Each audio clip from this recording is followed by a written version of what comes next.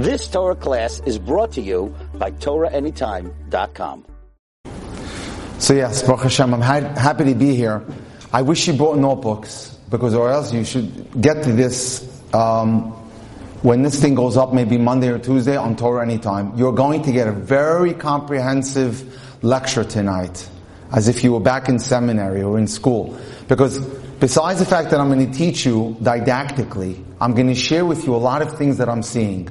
6 days a week, I think my dear hostess here knows, I don't move from the room, right? I'm on the phone all day with single people, worldwide. Just to give you an idea, today, I was with a woman calls me up frantic. I'm 62 years old, my husband passed away a year and a half ago. I'm going on a date after being married for 45 years, and I married the first boy I ever went out with. I have no idea how to date.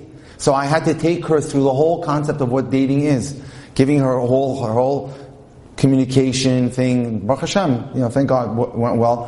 When I deal with a lot of girls from the Beis Yaakov world throughout most of the United States. So, how can I help you? Here we go.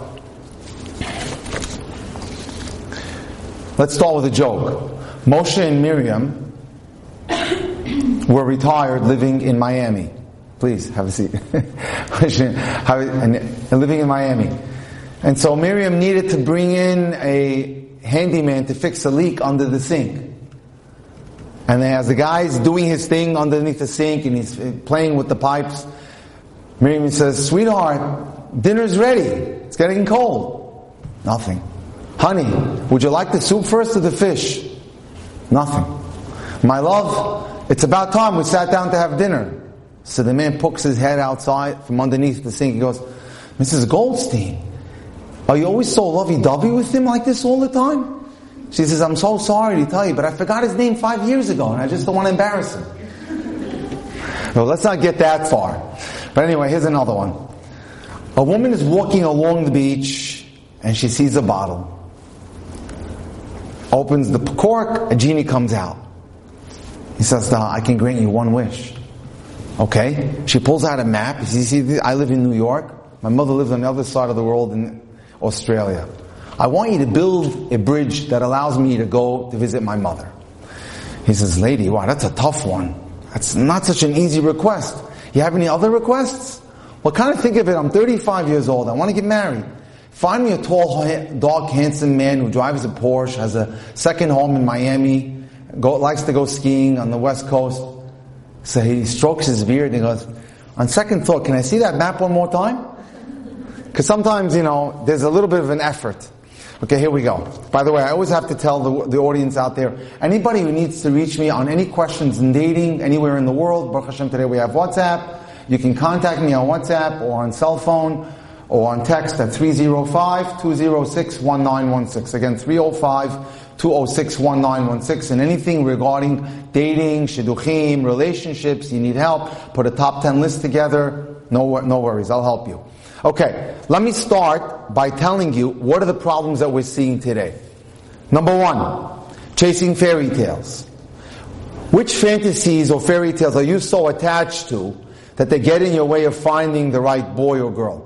We have an idea in our heads, secular society has put it there, and we can't seem to get it out of our heads. Oftentimes I'll sit with boys and girls, I'll show them pictures of prospective shidduchim, not my look. Not my look. One reject after the next. You don't know them. How could you possibly know if they're your look or not? This is someone who's stuck in this area of fairy tales. Next, toxic expectations. Gotta have it all. Gotta have the house and the money and the best learner and the size 00 skirt, whatever it may be. Not realistic expectations. Here's another one. The Yenta trap. I saw this firsthand when I was in California last year. The Yenta trap goes like this. I have to worry about what every friend has to say about my shidduch before I decide if I can go out with him or her. I was invited to speak in Los Angeles. I gave five shiurim there. So my host picks me up and he looks very down. I said, "Moshe, what's going on?" He goes, "You won't believe this. I was working on a shidduch so hard with this boy that I really, really liked. And here's what happened. After 11 dates, when I thought he was going to go to engagement, he dropped her." I said, "What happened?" He showed her picture to his cousin. He said, you're going to go out with her? She's not good enough for you. He dropped her. That's called the enter trap.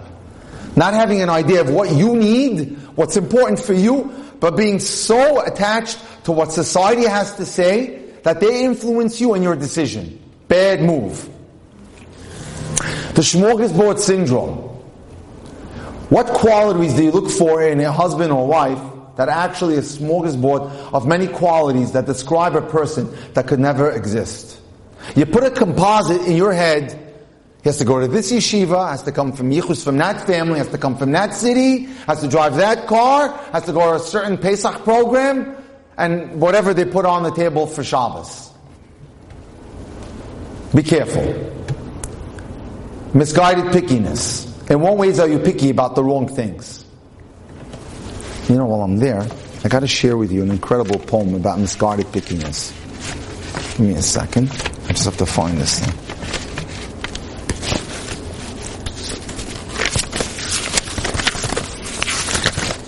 We have some work to do tonight, but I want to find this poem.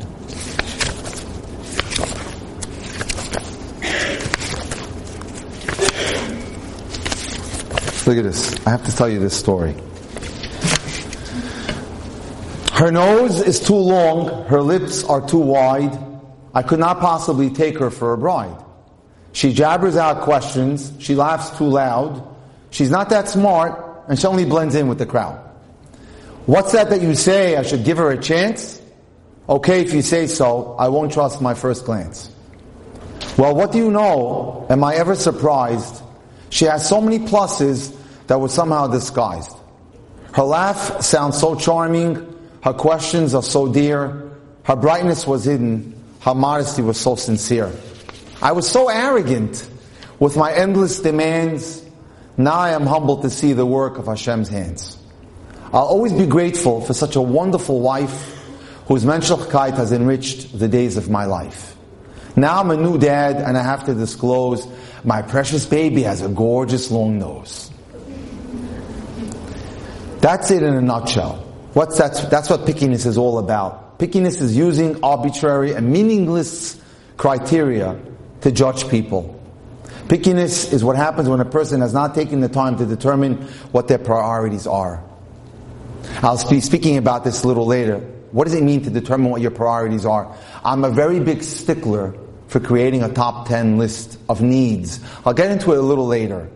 But if you have no idea who you are and what you need, you'll be dating endlessly and not realizing any success.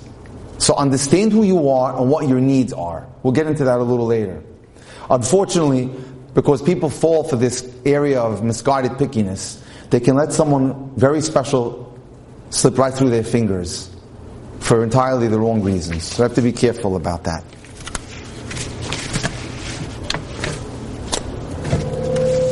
Okay, sorry.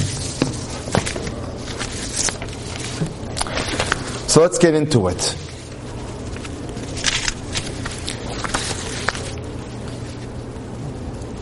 Another one, the warped mirror. In what ways do you see yourself that are not accurate portrayals of who you truly are? It's like someone who's anorexic. She sees herself as super fat. You have to know who you are and what you represent. The comfort zone, that's for the older singles. They get used to their life. Oh, I had this one Sunday, 34 years old. 34-year-old girl and her sister right before her, 22. The 34-year-old. I'm trying to explain to her what's important in life. I know that. I know that already. I know about needs. I know about this. I know about that. What are you doing about it? Nothing. Comfort zone. Every time she goes out on a date, guys, you can come in. It's okay. We don't bite. Anyway, what happens is, after every fourth date, she dismisses the guy. Give him a chance. Maybe he's good for you. Make up a list. No, nothing doing. Prejudgment pitfalls is another one. I don't go out with people from that side of town. I don't go out with Sephardim. I don't go out with Ashkenazim.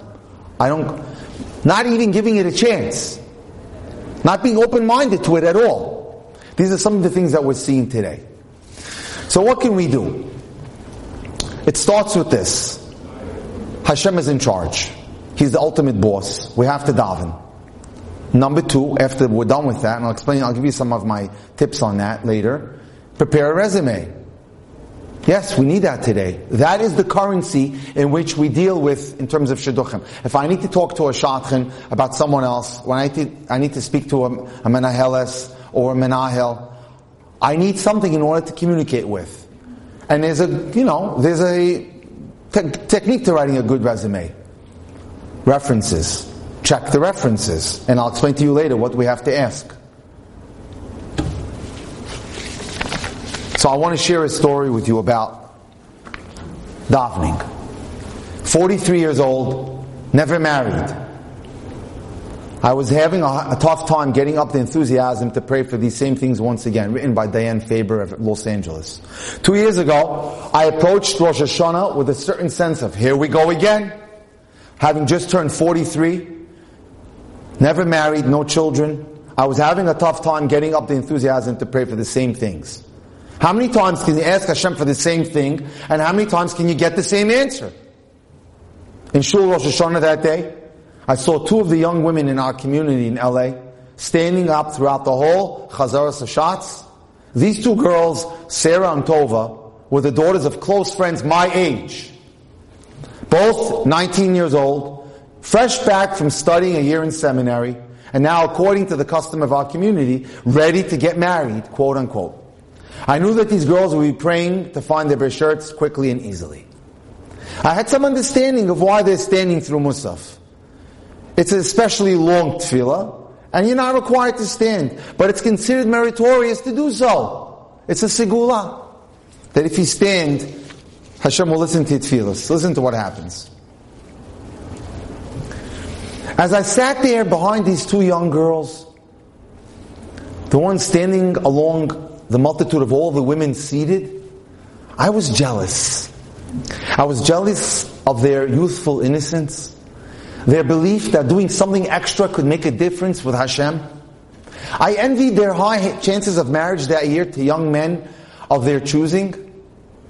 I envied their stamina for the hours of standing, and I envied their perseverance to stand throughout the long service while everyone else remained seated. And I said to myself, how different their outlook is from mine. We daven for the same thing. I thought to myself, how better their chances to get married than me. How lucky they are. I wish I had what they have. I wish I could do what they do. Their faith. From my seated position, I envied their tefillah, and I believed that their tefillah would be answered, and that mine again, probably not. And then I said to myself, something amazing. They don't want to be married any more than I do. Their prayers are not more worthier than mine. They're just younger and stronger. And then I did something I did not expect. I stood up. I stood up to show Hashem that my davening and my tefillah was as deeply felt as theirs, that my desires were as sincere as theirs, to show Hashem, I'm not too tired, I'm not too old, that I can handle the responsibilities of marriage and family. I looked at all the other women who were seated comfortably. I made the choice again to stand. Each time the congregation stood and sat again, I remained standing. During the songs, I swayed. During the silent tefillah, I wept. I pushed myself physically, emotionally, and spiritually. And later, during that year, Sarah, Tova, and I were married within 6 weeks of each other. Two very lovely young ladies, and one woman old enough to be their mother. I planned my wedding as my two of their friends planned their daughters' weddings. We shared caterers, photographers, and lots of laughs as a season of planning of joy enveloped us, and we danced together at all three weddings. But it doesn't end. Last year, as the high holidays approached, I still had one prayer left unanswered. I understood the statistics, the physical realities, the unlikelihood of success, but I was married now. And like most married Jewish women, I hoped for one more request. I'm sure you can guess what that is. A child. Was my desire any less because my body was old? In fact, at 44 my desire is greater. If I'm ever going to have a child, it has to be this year. I wondered if I could summon up the inner strength and the physical strength to stand through the service again. Sarah and Tova were long gone. One learning with her husband, learning in Ner Yisrael in Baltimore, and the other one in Yerushalayim. I said to myself, I'm going to be on my own this year. Do I have the commitment to persevere? Ladies and gentlemen, this is what it's all about. Commitment, never giving up. I tried. I made it through the Rosh Hashanah service. I felt good. I was determined. Anything is possible. But on Yom Kippur, my physical strength failed me. I stood, and then I just had to sit down. I was wiped out. As I took my seat, I felt this terrible sense of despair. You know what? What can I say? I'm not 20 anymore. I don't have the stamina. I can't do it on my own. I knew that standing wasn't required. But I came to believe over the last year that's what made the difference in helping me getting married. As the closing prayers of Ne'ilah approached, everyone stood up in the whole shul. I was on my feet again, along with them. I knew everything was about to be decided at that moment in Shamayim. And I wasn't sure, did I do all I could to help myself?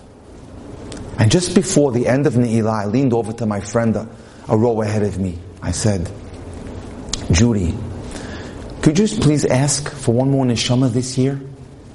And then I burst into tears, fearing that I had failed. And a few weeks later, I learned why my physical strength had failed me. She was pregnant. Determination, gutsy, never giving up, believing your tefillah could make a difference. So, we need to get educated. If you drive a car, at least in New York, you have to take driver's ed. You can't just get into a car without having proper training. Today, the same thing holds true for dating. You need a bit of education today. It's become complex. Life, as we spoke, is not as simple as 40 years ago, right, Yaakov? Where just things were simpler. Today, life has gotten much more complex. So let's start with dating the right guy. Who you marry influences every aspect of your life. Self-esteem is vital. Believe in yourself. Hashem loves you. And everyone has something to contribute to in this world. Everyone can do something. Self-esteem is critical. Lack of it, the boys will pick up on it in a second. Believe in yourself. You must feel good about yourself in order to feel good with someone else. Build your self-esteem. How do you do that? You know how? Whatever it is you're good at, do a lot of. You like to bake? Go for it. You like to sew? Fantastic. You like art? Spend time, as much time as you can, with the qualities that Hashem endeared you with, that gives you your talents. So you can feel good about yourself. You should like your date, but it's even more important to like yourself when you're with your date. Someone who allows you to be yourself, admiring and appreciating who, as you are, builds your confidence and helps promote your growth. In turn, you'll do the same for them. And above all, be yourself. No pretenses. Should I settle? A little bit of a joke, but it gives us the reality of what's going on. Let's hear the demands of a girl named Basia at age 22. These are her top things that she wants in a boy. Number 1, handsome. Number 2, he's got to be charming.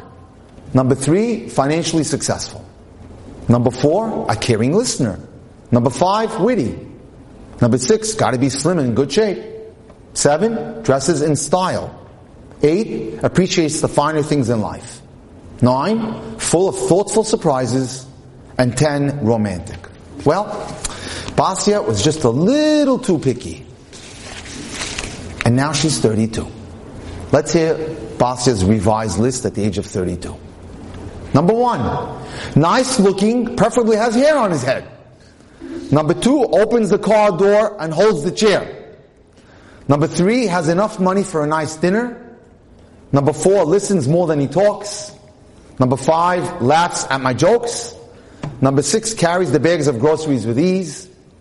Number 7, owns at least one tie. Number 8, appreciates a good home-cooked meal. Number 9, remembers birthdays and anniversaries. Number 10, is attentive. Well, Basia, very picky girl. She's now 42. Let's hear her revised list. Number 1, not too ugly. Bald head is absolutely okay. Number 2, doesn't drive off until I'm in the car. Number 3, he works steady. Once in a while takes me out to dinner. Number 4, nods his head when I'm talking. Number 5, usually remembers punchlines of jokes. Number 6, he's in good enough shape to rearrange the furniture. Number 7, wears a shirt that covers his stomach. Number 8, knows not to buy champagne with screw-top lids. Number 9, remembers to put the toilet seat down. Number 10, shaves on most weekends. Basia's still holding out, and now she's 52. Let's hear her revised list. Number 1, looks presentable. Number 2, doesn't belch or burp in public. Number 3, doesn't borrow money too often. Number 4, doesn't go to sleep when I'm venting. Number 5, doesn't retell the same joke too many times. Number 6, he's in good enough shape to get off the couch on some weekends. Number 7, usually wears matching socks and fresh underwear. Number 8, appreciates a good TV dinner. Number 9, remembers my name on occasion. Number 10, shaves on some weekends. Revised list, age 62. Number 1, doesn't scare off small children. Number 2, remembers where the bathroom is. Number 3, doesn't require much money for upkeep. Number 4, only snores lightly when he's asleep. Number 5, remembers why he's laughing. Number 6, is in good enough shape to stand up by himself. Number 7, remembers how to get dressed himself. Number 8, likes only soft foods. Number 9, remembers where he left his teeth. 10, remembers that it's the weekend. Sadly, Basi's only 72. And the only thing she has on one list is one thing, that he's a guy who's breathing. So we have to be very, very, realistic. We've all been spoon-fed fantasy tales and romance stories from early childhood. They're captivating, they're exciting, and they always have a happy ending. As much as we try to shelter ourselves from notions of wealth and romance and love, fairy tales have become a significant part of our reality. We assume that we begin to date, we'll simply fall madly in love, we'll be financially set for the rest of our lives. We expect our prince to carry us off to his castle, and our princess to be refined and beautiful. Fictional characters are wonderful people, otherwise they wouldn't be fictional.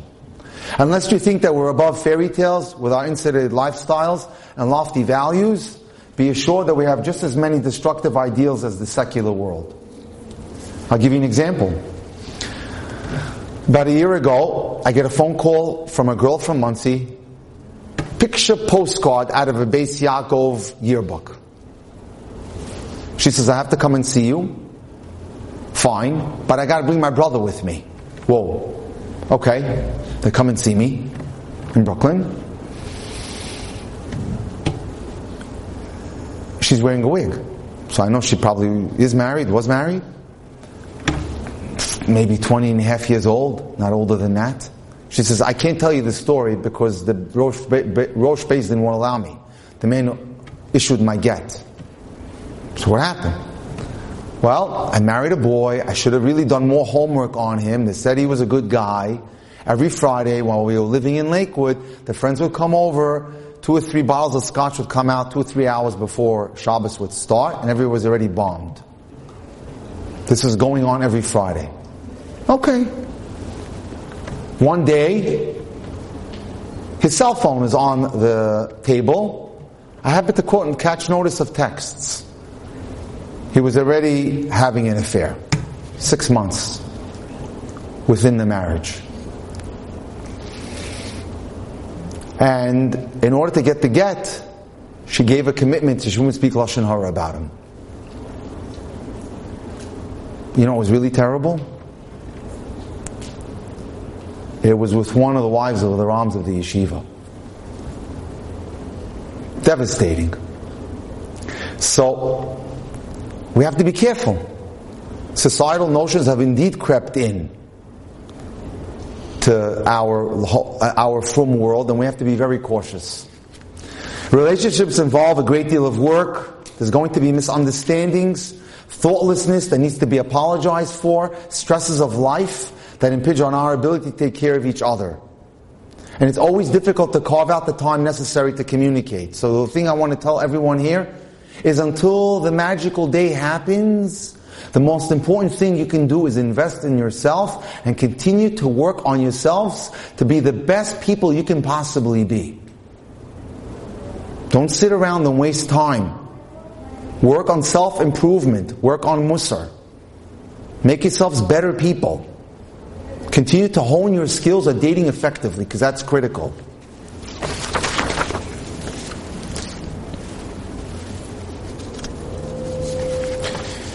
I spoke before about creating a top 10 list of needs. So many people walk into my office with a very clear picture of what they want in a boy or a girl, a husband and a wife, but no idea of what they need. They don't realize that getting what you want will never make you happy. The secret to a powerful and effective search is knowing what you need to be happy. This results in a much happier marriage as well. So, let's give you a little bit of a background.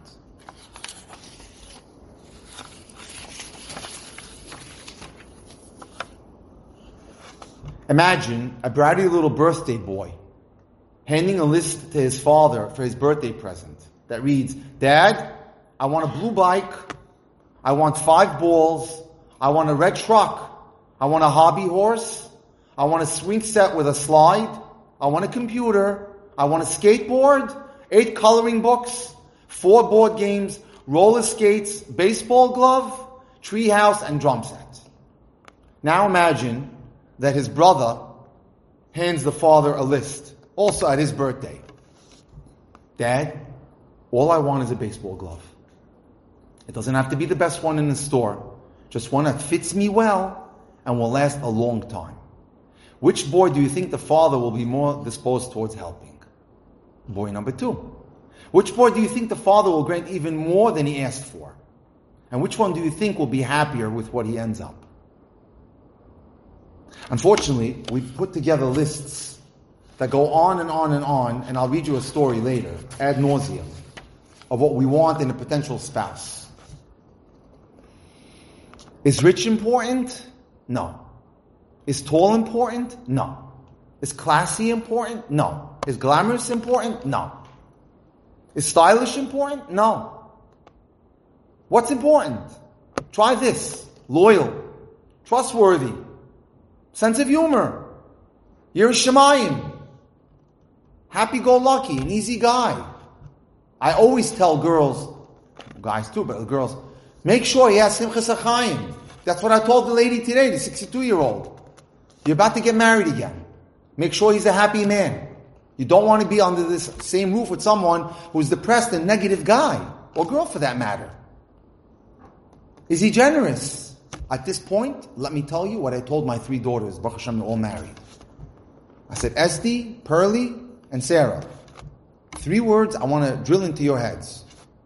Kamtzan, Kapdan, and Kasan. Watch out. Does he have anger issues? Does he have to have it his way? Is he inflexible? And is he cheap? Girls, when you date, exhaustively search for those 3 areas. That is Gehenna. Any of those 3. So is he generous? Is he friendly? Does he have a Rebbe? Very important. Very. I had a great Moroccan girl coming to me from the 5 towns last year, married 4 months, married a boy who went to Mir Yeshiva in Israel 3 years, used to learn 3 hours a day, down to 2 hours, down to 1 hour, down to 10 minutes, now doesn't even learn at all. Barely makes it to Minyan. I said, does he have a Rebbe? She said, yes. Run to him now. He could fix the problem. Baruch Hashem, she did. She listened to me, and The boy was having issues with jobs and he lost his bearings a little bit. But no Rebbe means no one tells him what to do. That means he's not beholden to anybody. Big no-no in my book. Who's going to tell him when there's a problem later? If he never made an attachment to a Rosh Kollel or a Rebbe or a Rosh Yeshiva, a good boy keeps a kesher to his Rebbe forever. Or his mentor of some kind. Let's continue with what's important. Ambitious. Does he have a parnasa plan? I have a beautiful student who got married. One of my students, she's a very special person. She was the last in her class. And she felt odd not being married. She was 24. Didn't do much research into the guy. He was in bed every day till midday. Never went to work. That marriage was done in a year, and it took me a year and a half to get her the get. So let's be careful. What's his plan? How's he going to take care of the house? Very important. Giving. Whoa. That's the root of ahava, hav. Honest. Critical. Sincere. These are the things that need to be on some of your top 10 lists. I help do this for a lot of girls. They call me, I listen to them, I speak to them, and I help fashion their list for them. Determined is another one. So again, what should be on your list are things that are relating to midos. And not on your list are things that are more physical, or more secular, or more money related. So very important to create that top 10 list. Let's go now into the dating period.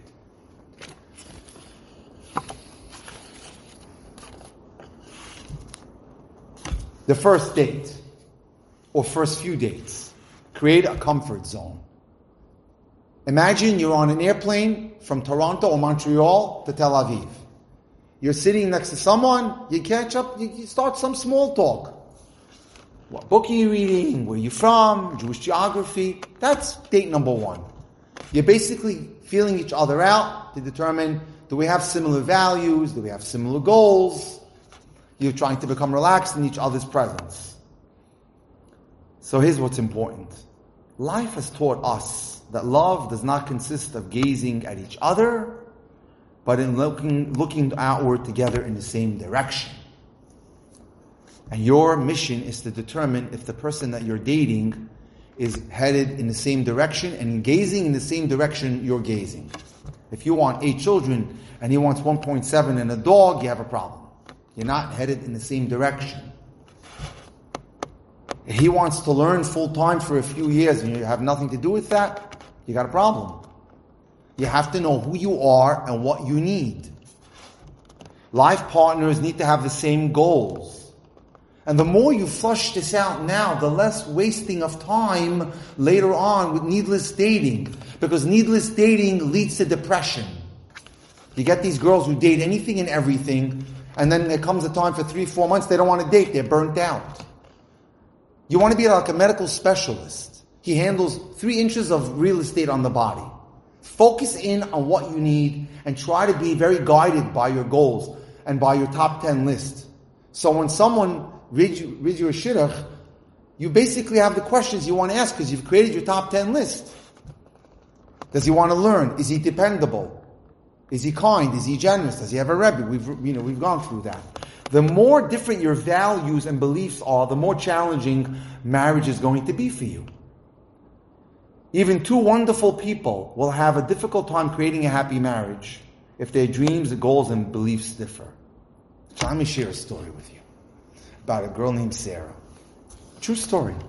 35 years ago, when the Baal Tshuva movement started, it also caught fire in Paris. And there was a girl named Sarah, whose sister married a learning boy, which was considered nouveau at the time. So she was admiring her sister, and she says to herself, I want a learning boy also. So she tells her parents, I want a learning boy. So his father's having a casual conversation with his brother Moisey. Moisey says, you know what? I have a great guy for her, Joe Levy. I want to set him up.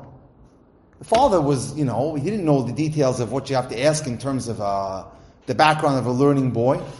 So the date is set up in a 5-star hotel. They're going to meet for drinks in the lobby of a 5-star hotel in Paris. Sounds good? There's Sarah waiting, dressed modestly, when all of a sudden a guy approaches her with a Grateful Dead t-shirt and jeans. And he looks at her, he says, Sarah? She looks at him, can I help you? She says, how can I help? What do you want? What do you want? He says, were you sent to send me a message or something? He says, no, I'm Joe. She's in shock. I'm supposed to be waiting for a learning boy. He's supposed to be religious. Oh, I'm so sorry. Puts it on. But my uncle said you're a learning boy. Yeah, I go to the University of Paris. I'm going to receive my master's in architecture in 6 months. I'm supposed to be going out with someone who goes to shul. I do, twice a year. Rosh Hashanah, Yom Kippur. What's the problem? And now ensues a debate between them. And he starts to ask her a question. Why do you want to marry a learning boy anyway?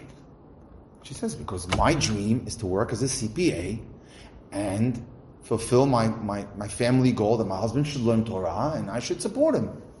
And it's going back and forth, back and forth, back and forth. After an hour, she says, okay, we're done. Can I go home now? And they're getting ready to disengage.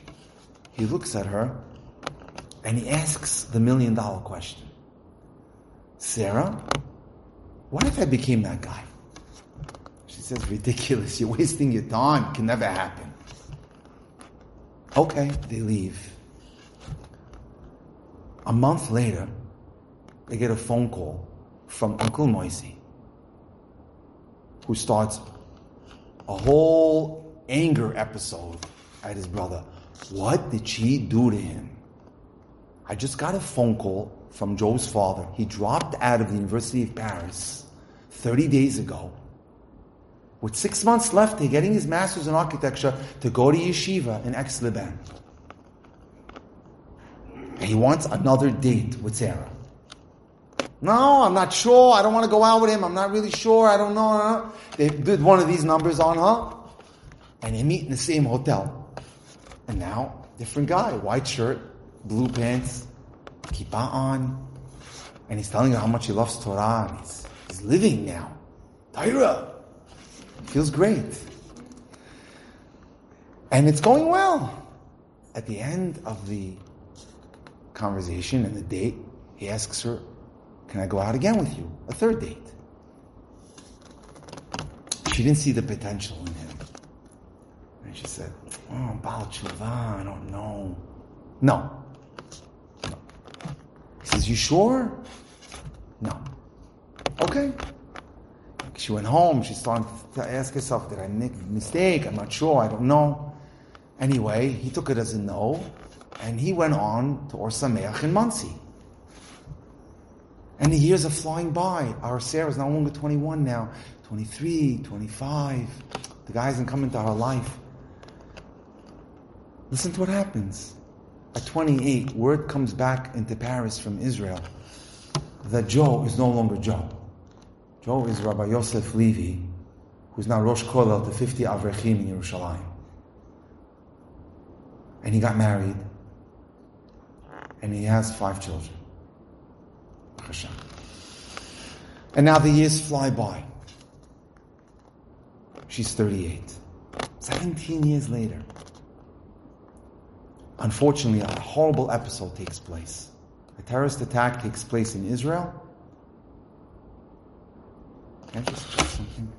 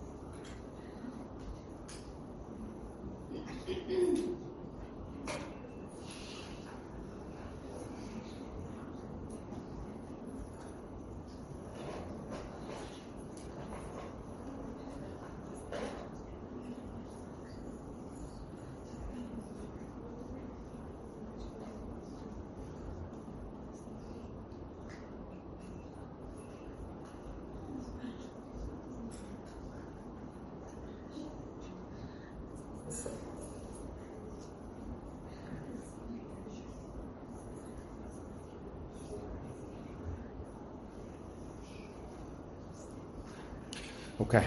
So, a terrorist attack took place in Israel. Joe, Yosef's wife, was killed in a terrorist attack with 3 out of their 5 children. And now he has to come back to Paris to visit with family. And you know what's going on in Paris. The whole town is talking that Rabbi Levy's coming to town.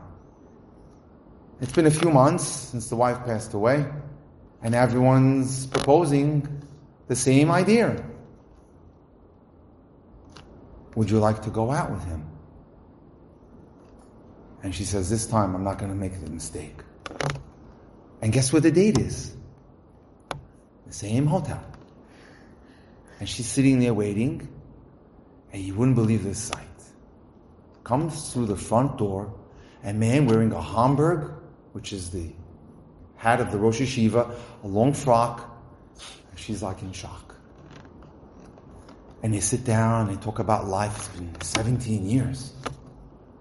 And he tells her,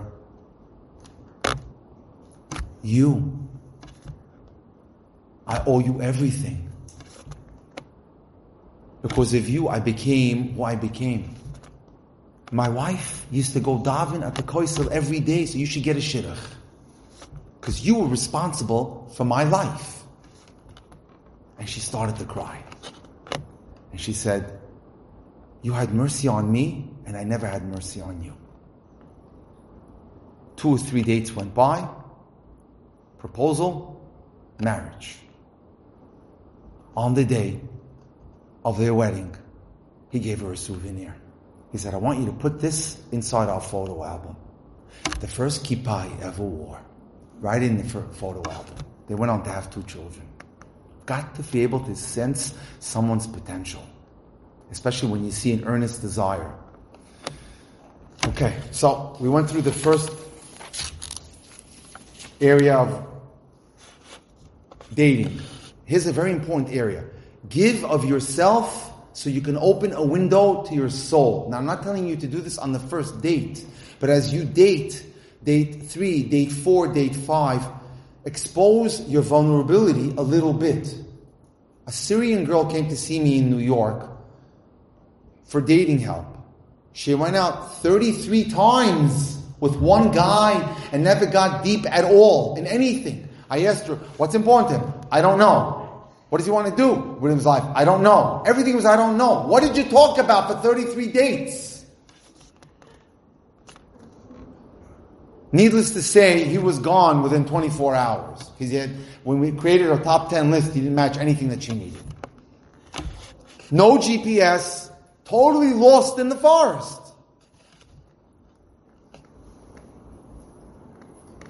So it's important. When you share your emotions, you receive positive feedback. You've got to take a little bit of a risk. I'm not saying something which is extraordinarily, threatening or anything, but to give an idea who you are, what you represent, what you're looking for in life. That's important. Okay. Discuss personal issues and ask yourself, is he open? Is he honest? Is he erecting walls and keeping you out of places in his life? You cannot marry someone unless you have developed an open and honest environment between both of you, with nothing hidden.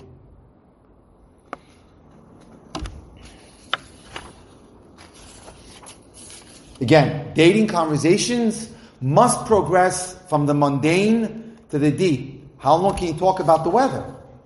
From the obvious to more dreams, goals, children, yeshiva, midos. What's your Shabbos table going to look like? What are his friends like? What are her friends like? That gives you a great indication of what they're all about. Who is your favorite Maggid Shir? Who inspires you? What are your goals for the next 5 or 10 years? That's how you flush out the kind of person you're dating with to see if that is integrating with what you need in life. Understand who he is, who she is, their circle of friends, who their confidence are, and what they stand for. Sometimes people feel that they're not getting any closer while they're dating with the person that they're dating with. Here's a suggestion. Complimenting each other helps tear down that barrier. After 4 or 5 dates, if he tells you, he accomplished a certain item, he finished the Masechta, say, wow, that's very nice. So, looking for ways to affirm the other person, because self-esteem is vital in a healthy marriage. Strengthening their self-esteem is always one way to get closer to that person.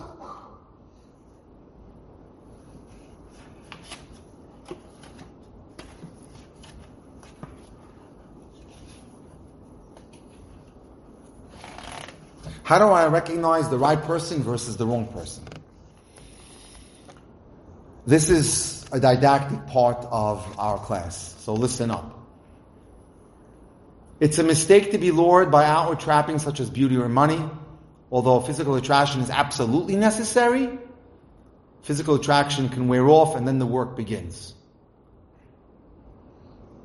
The right spouse will help you navigate your way through life, while someone you may be infatuated with can put you and send you down a path that you never intended to go. Too often people forget to take the long-term picture into account. Here's an important question you have to ask yourself. Will this person help me grow? When you choose a husband or a wife for the right reasons, you respect each other, you develop an appreciation for each other, and you're dedicated to each other's dreams and goals. When you look for a life partner, you're concerned with personality, intelligence, financial standing, religious values, family background. A marriage sometimes fails because people don't judge the other person with objectivity. They don't look and see who's in front of them. They project virtues on the person that doesn't exist, just to get it going and get it moving. Yeah, he's a good learner. Yeah, he's a nice guy. You haven't called. You haven't made any reference checks or nothing. Is your attraction towards your date based on an objective appraisal of his or her qualities? Or are you projecting virtues where they don't exist, and are you ignoring disturbing character flaws? People sometimes close their eyes, unwilling to see what they don't want to see. If you're looking for someone cultured and adel and refined, then don't settle for someone who's narrow-minded and crude and lacking in class. If you're searching for someone who's ruchnius, who has spirituality, then don't settle for someone who talks about money 24/7. If you want a warm hub, happy and accepting spouse, don't settle for someone who's depressed, self-centered, or judgmental. Loving him or her won't magically erase their bad qualities. However, being cognizant of the fact that he or she has flaws does not mean you have to reject him or her. Does not mean you have to reject. Every one of us has faults. Look at the person's flaws in relation to the positive qualities and do a cheshbon. If the positive qualities far outweigh the negative ones and there's nothing specific that annoys you, it looks good. When my last daughter got engaged, her two best friends broke up within weeks of their wedding. Both of them. Both of them broke up because both of them had the same thing. Each of them had something individual that was annoying them about the boy and couldn't stop thinking about it. So, if there's something very specific that annoys you, you have to have a talk with a Rav, dating coach, mentor, or maybe. Otherwise, if there's nothing that really annoys you terribly and the positive outweighs the negative, and you have 6 out of your 10 qualities on your top 10 list met, weiter, go forward. What am I looking for? Search for a person who could be your friend. Someone you can talk to. Someone you can confide in. Someone who listens to you. Someone who understands you. Someone who values your opinion. Someone you can trust and whose character you admire. Someone with a healthy self-esteem. Someone who knows how to protect and appreciate and respect your boundaries. Experience has taught us something you all know. The apple does not fall far from the tree. Look at the family. What's the family like? Healthy homes produce good, healthy, well-adjusted children. Are there any issues in that home? Instabilities?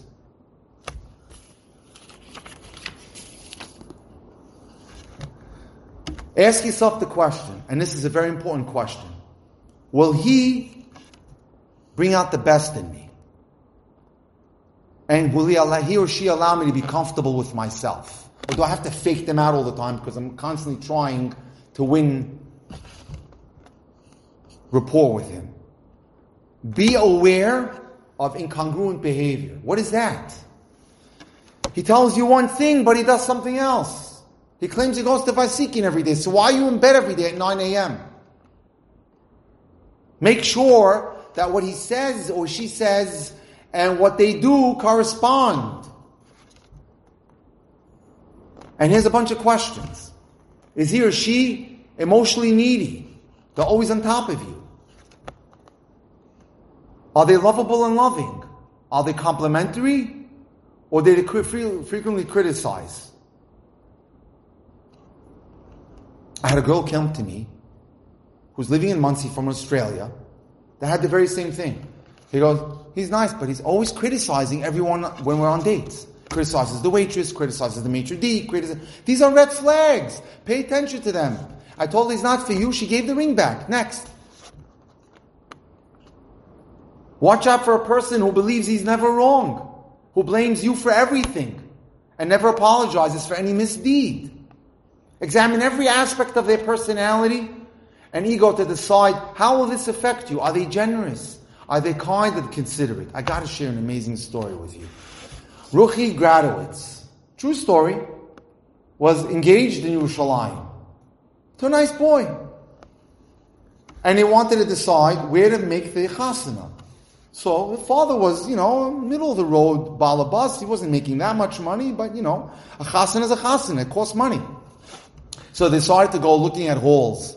And he went to Sason V'Simcha Hall in Yerushalayim. The name has been changed. And they walk into the hall. Benny, the general manager, welcomes them at the front door. And he says, hello, Rabbi Gradowitz. Would you like to look at the big room or the small room? So she's pulling yanking his father's her jacket. Abba, I really want the big room. I want my friends to be comfortable. I want them to be able to dance. But it's hard, He worked up the numbers. It's very tight for me. It's a lot. And they went and they looked at the small room and they looked at the big room and he sees his daughter, He wants to make her happy. And it's a little hard for him, but he said, you know what? Okay, tying our belts, we'll figure it out. Hashem will help. Hashem Yazor. And he signed the contract for the big room. And now a few months to go, and now there's all the things that we have to get ready. Sheva Brachas, buy all the things that they need to buy, clothing, etc. Get ready to outfit the apartment. When 2 weeks before the wedding, there's a phone call. Shalom, ken mizeh, Shem sheli Geveret Haber. אני מדברת עם גברת Gradowitz, ken, אז מה הבעיה? What's up? And she was like stuttering. The woman couldn't come out with what she wanted to talk to her about. She says to her, Mrs. Gradowitz says, no, how can I help you? Is it true that your daughter is getting married on January 20th in Sason V'Simcha Hall? Yes, Mazel Tov. She says, my daughter's getting married too that day. We booked a small hall. But we have this little problem. See, my daughter is so emotionally distraught about being in this second room, that small hall, that she hasn't eaten in 2 weeks. She's sick in bed, emotionally depressed. I have a huge request to ask of your daughter. Would she trade rooms? Now, I don't think any of you girls would want that as a nisayan. Whoa. That's a big one for a kala, to swap rooms. So she says, wow, you hit me with a massive request, and I can't answer that. I have to talk to my daughter. Okay. So she hangs up the phone. She tells her husband. They call in Ruchi. Very interesting phone call we just got. And what happened, Abba Ima? He told her the story. There's this girl who's sick in bed. She's getting married the same night you're getting married. And she's feeling heartbroken over the fact that she has the small room. And she's making a huge request of you if you would swap rooms with her. Do you have the koach hanafshi to do that? So she says, Abba, Ima, I got to think about this one. Give me a couple of days. A couple of days goes by, and she says, I'll do it. Major league willpower. Major league. Okay. The night before the wedding, there's a phone call placed by a major league real estate developer in Yerushalayim to Benny, the general manager. Hi, how are you? Mr. Sharf, how are you? Yossi Sharf, very well-known real estate developer, magnate. He says, Benny, hi, how are you? Yeah, Baruch Hashem, things are good. You know, my son is getting married tomorrow in the Citadel. Yeah, Mazel Tov, that's wonderful. You know, I have a minhag. On the night that any of my children get married, I pay for the complete wedding of someone else's. So do you have anybody on the schedule for tomorrow? He looks and he sees, yeah, I have the big room and the small room. Well, I guess I'll take the small room because they probably could use my help more. And the next night they're taking pictures. The graduates with his Chassan and his daughter. When the general manager approaches him and says, graduates, I have to talk to you. We have something important came up. So he turned white as a ghost. What happened? Did the check bounce? My check to you? He said, no. Come into my office. He takes the check, rips it up. Our graduates, the whole thing's on the house. It's been paid for by an anonymous donor. He wants to pay for the whole thing. Midos. She was a vatran. She had a critical decision to make. Her midos shined, and Rabbeinu Shalom paid her right back. Freebie, the whole night. Okay. Look for maturity, look for responsibility. Mature people are committed to working on their marriage. They're willing to give and share without constantly measuring or worrying tit for tat. Love is not about a scorecard. I did for you, so you do for me. No. The person that you are dating has to have a positive feeling that whatever he does, and you as well, is what we call unconditional giving. Does he communicate well with you? Or she? Do they get what you're saying?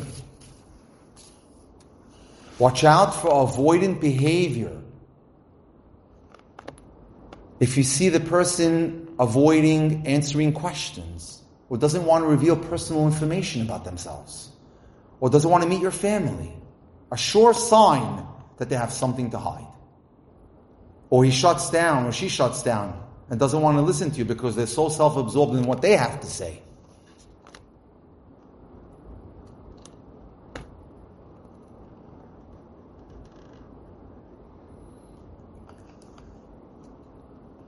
If he arrives late all the time, if he keeps you waiting, if you can't wait peacefully for a table at a restaurant, if he fights with the maitre d', if he complains that the restaurant is not nice enough, if he's more concerned about his car than you, if he cuts off someone in front of him while he's driving, or if the plans get messed up, and when you arrive, they didn't reserve your table as was hoped, did he lose it? Did he lose his cool?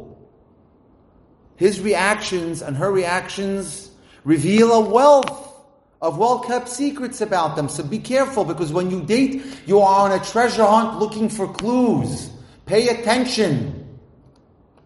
Does he or she scream or use inappropriate language? Or do they accept problems with calm and sensitivity? Does he or she retain anger for a long while, or are they able to forget it and move on? Do they easily bounce back and think straight after having suffered a setback? These reactions are excellent indicators, which will help you decide if this is the right person for you or not. I gave you a lot of Q&As. So try to go back to Torah anytime. If you're taking notes, it's good. And think into these ideas. Is he rigid or is she rigid? Are they difficult to live with? Or are they well balanced and chilled and flexible? Little sensitivities tell a bigger story. If you're seated in a restaurant and you're right under the air conditioning vent, does he ask to change the table so you can be more comfortable? Does he offer his jacket?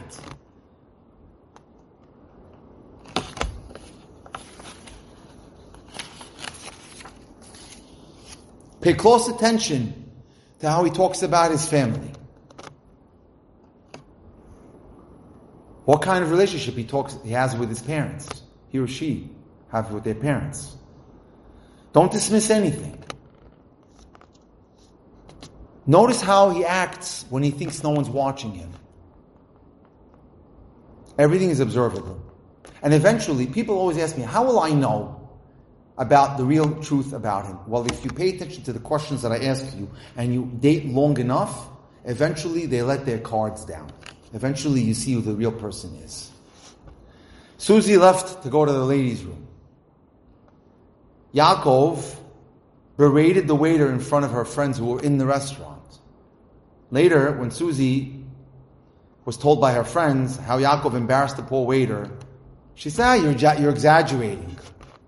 She married him, found herself married to a guy who was critical, angry all the time, and divorced him a few years later. Be careful, like I said before, if someone has a terrible temper who bashes others. Be on guard with anyone who's cheap with his money, his time, or his attention. If you're at the bottom of the person's list, don't accept that.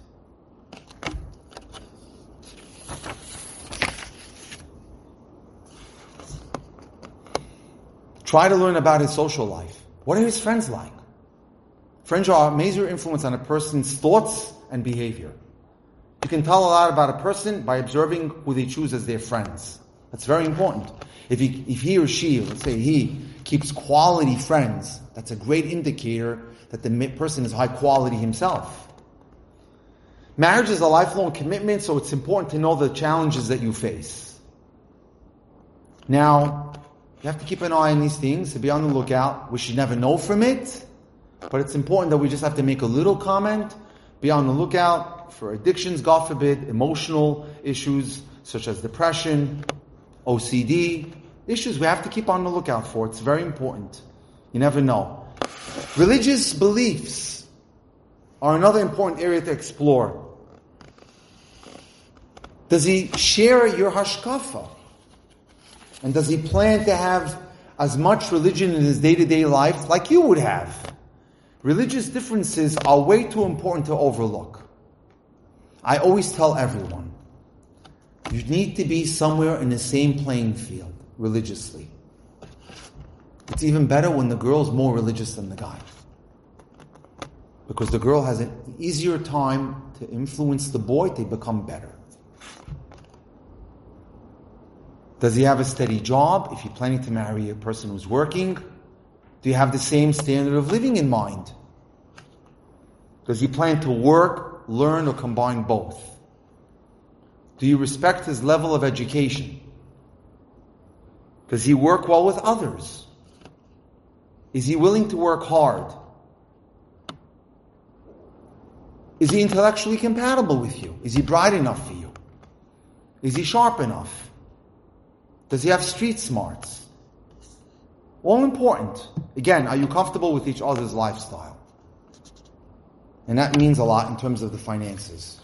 Very important.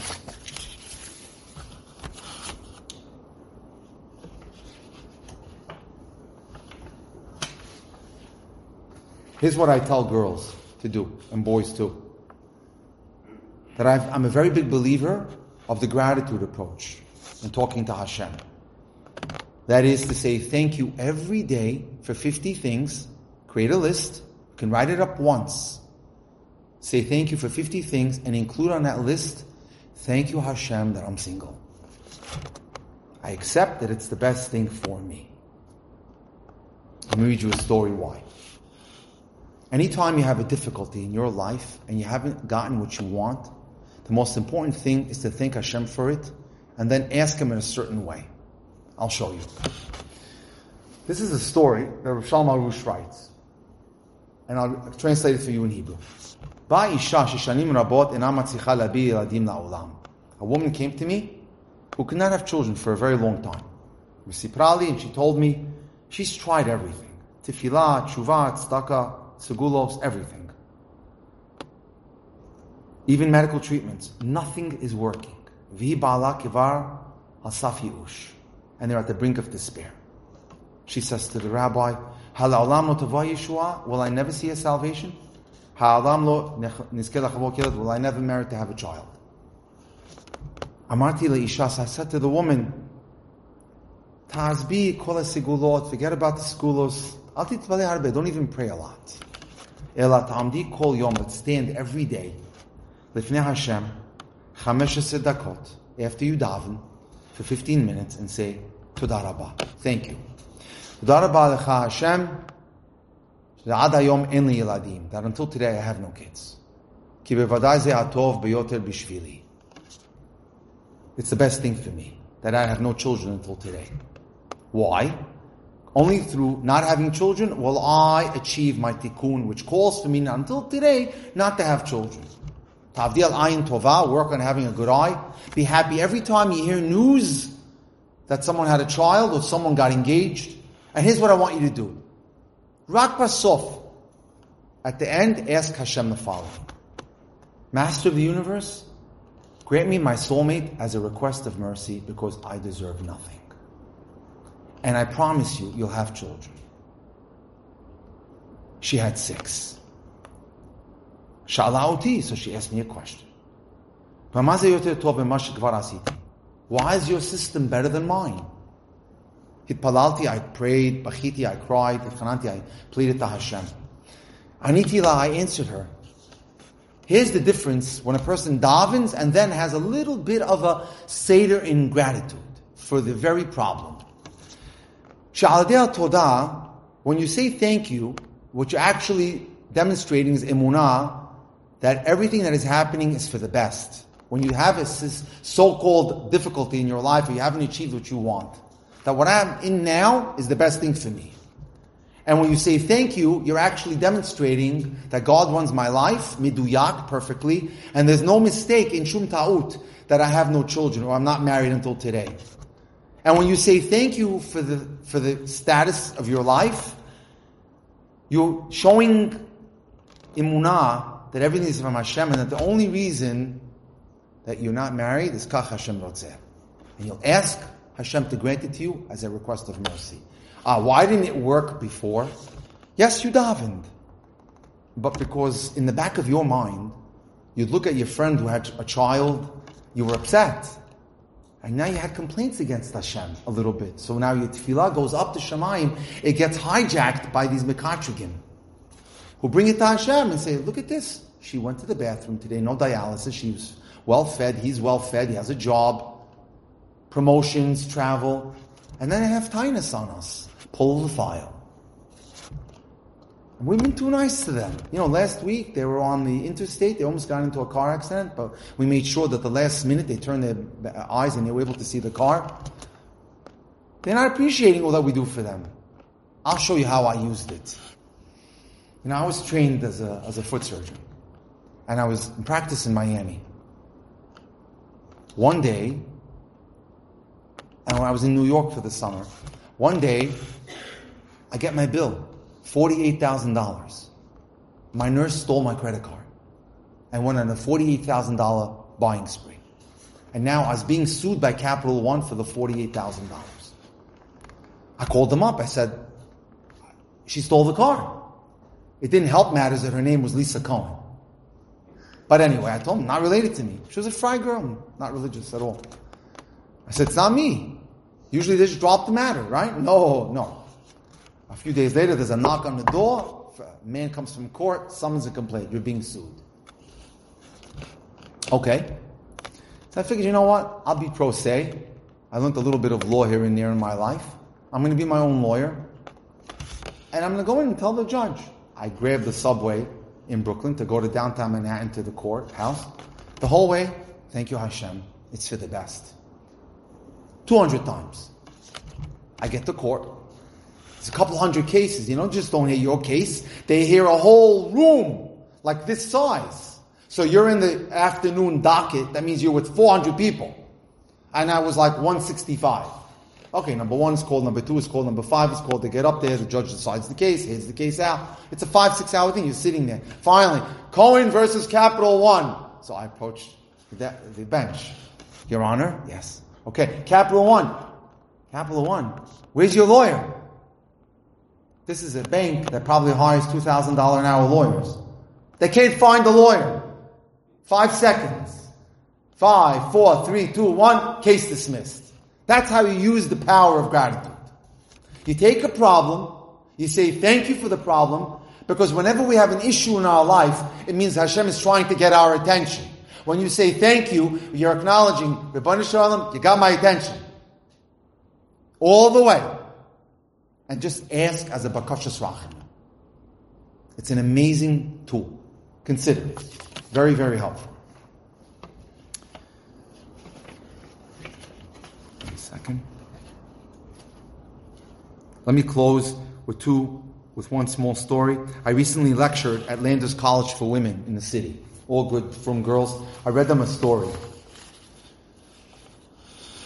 How I stopped searching for Mr. Cool and I finally found Mr. Right. Interview with Goldie. Growing up in Florida, as the second youngest in a family of 6, I watched my brothers and sisters marry one by one. I eagerly waited for my turn to start dating. Just after my 19th birthday, my parents started searching for me. I never would have imagined that I'd be dating for over 10 years. To be honest, back then, I had an overly romantic vision of marriage. I yearned for the perfect wedding and wanted to find my Prince Charming. Instead of focusing on what core qualities I needed in a husband, I was fixated on finding the macher. Social, handsome, well-liked, who everyone would be impressed with. If you guys recognize the Enta syndrome here, we've learned it before. It didn't help matters that my parents put me on a very big pedestal. They wanted the very best for their little girl. Out of love and concern, they scrutinized the boys that I dated, searching for flaws and imperfections. No one was ever good enough. They rejected most of the bachrim even before I even went out with them. I always figured I would marry the first guy I dated, like a few of my brothers and sisters had, so when the first boy I went out with was not interested in going out on a second date, it felt like my world had come crashing down.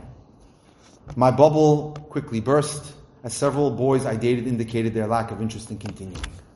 That year, and in the years that followed, the majority of the girls that had gone to school and seminary with got married. But at 23, when my best friend Bracha, who was like a sister to me, got engaged, I'll admit, I started to really struggle. I rejoiced with Bracha, but as we celebrated at her L'chaim, her Vort, her wedding, her Sheva Brachas, I felt like I was left behind. As sad and alone as I felt, her marriage was a turning point for me.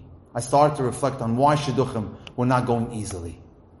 Now listen up. These are lessons that she teaches us that are worth millions. The more I reflected, the clearer it became. I had been putting far too much value on what others thought, and it came from a place of insecurity.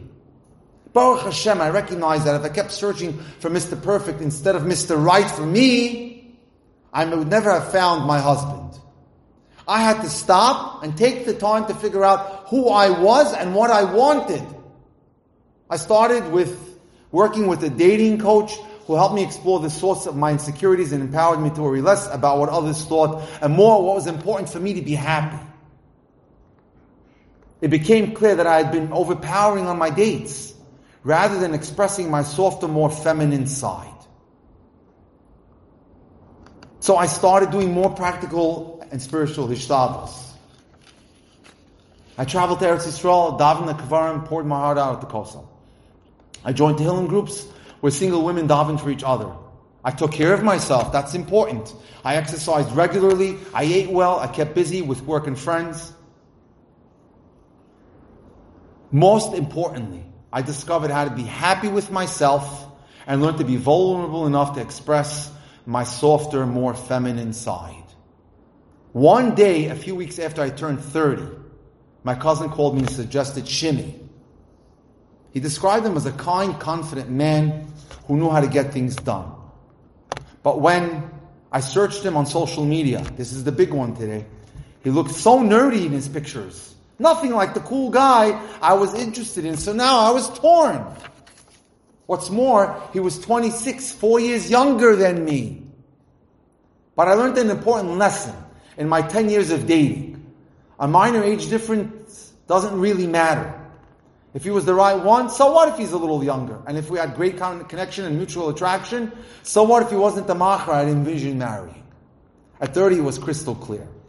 I had to build a home with the right person, whether or not he was Mr. Cool or not. So when I met Shimmy, I was at ease. Being with him felt comfortable and familiar. Girls, you heard me. I brought down a lot of these thoughts tonight already. I'm just cementing them now with these great stories. So I felt secure enough to express my feminine side. Shimi was capable and self-assured, so I didn't feel I had to take the reins. Baruch Hashem, just after 10 dates rather, Shimi and I got engaged. And after 11 long years of dating, I finally became a Kala. And believe it or not, I didn't introduce Shimi to my overprotective parents until after we got engaged. So what lessons can be learned from my story? Number one, don't be influenced by the opinions of other people. For years I made the mistake of letting fear of what people think guide my decision making in Shidduchim. Don't fall into that trap. And remember, you're the one that has to live with that person, no one else. Had I still been hanging on to my idea of getting a macher, I might have let my perception of Shimi's nerdy pictures influence my decision. And I've missed out on meeting the most special person in my life. And two, don't overpower your dates. For all those strong women out there, there's nothing wrong with being intelligent, confident, or strong in your opinions. These are tremendous qualities. But don't make the mistake of overpowering the men that you date. That's very important. Share in the conversations, but maintain that feminine side. Show an interest in hearing his opinions, even if you don't agree with them. And it's important to know that everyone can change. I'll close with this story.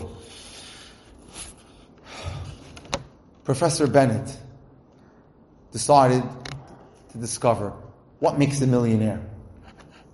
He wanted to know what makes a millionaire. What are the qualities of a millionaire? So he gathered 250 PhD students in the university, and he said to them, it's taken me a year. I've assigned each one of you to go live with a certain millionaire. In 6 months, come back and give us your report of why your guy became a millionaire. 6 months went by, and now they come back. And everyone gets up one after the next to address the audience and tells them almost the same exact findings. My guy, he's ruthless. My guy is mean. My guy will crush anyone to get to the top. My guy is being sued or suing someone. And it's going like that, 1, 2, 10, 20, 50, 100, 200, until they get to 249. PhD candidate 249 comes up, and he says, my guy has no enemies. He's not suing anyone, he's not being sued, he's a friendly guy. And now the professor is stuck. How could it be? Everyone fell neatly into the same, type of profile, but 249. We've got to send another group out to 249. Right? And he was a pharmacy magnate. His name was Bigelow. And they decided to go to his house, which is situated right there in front of the Hamptons, gorgeous on the ocean in Long Island. Mr. Bigelow, you were part of a study of what makes a millionaire. But something's wrong. All of our students came back with the same findings. And you are completely outside the curve. You're not suing anyone. You're not being sued. You have no enemies. You didn't crush anyone to get to the top. He stops them. He goes, hold on. That's exactly who I was. That's exactly how my father raised me. Son, set your goal and crush anyone who gets in your way to get to that goal. And that's exactly how I behaved until a year ago.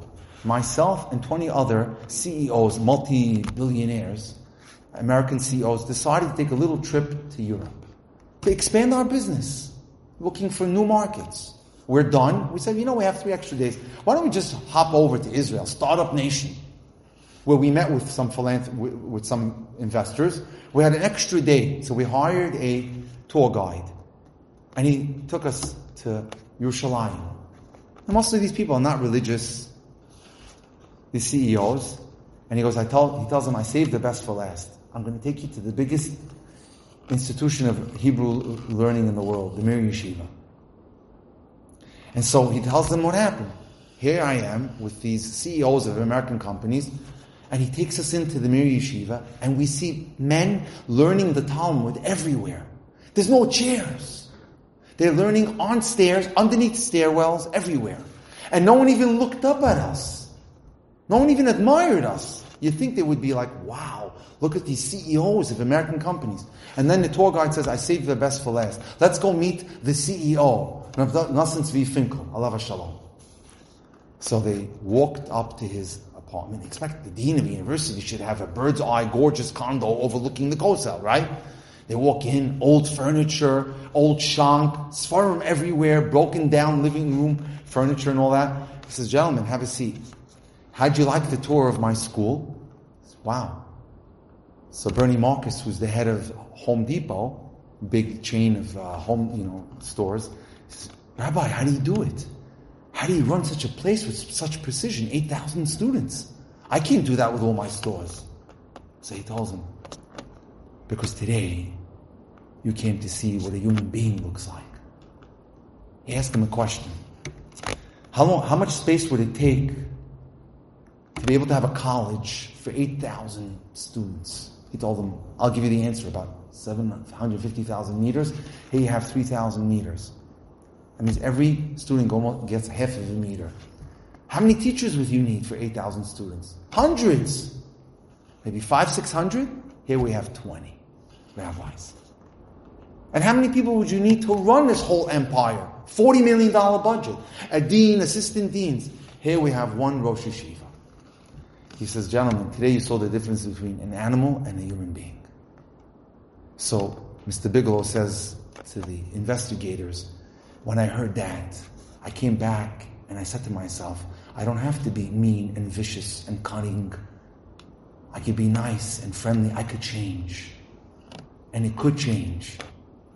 And I could be someone else. And that's my message to you today. Look within yourselves, grow, become better, dig deep, develop your midos, develop your talents, develop your skills. And I give you my utmost blessing. We should come back here next year, and everyone here should be a chassan and a kala. Thank you so much for having me. Thank you so much. You've just experienced another Torah class brought to you by TorahAnytime.com.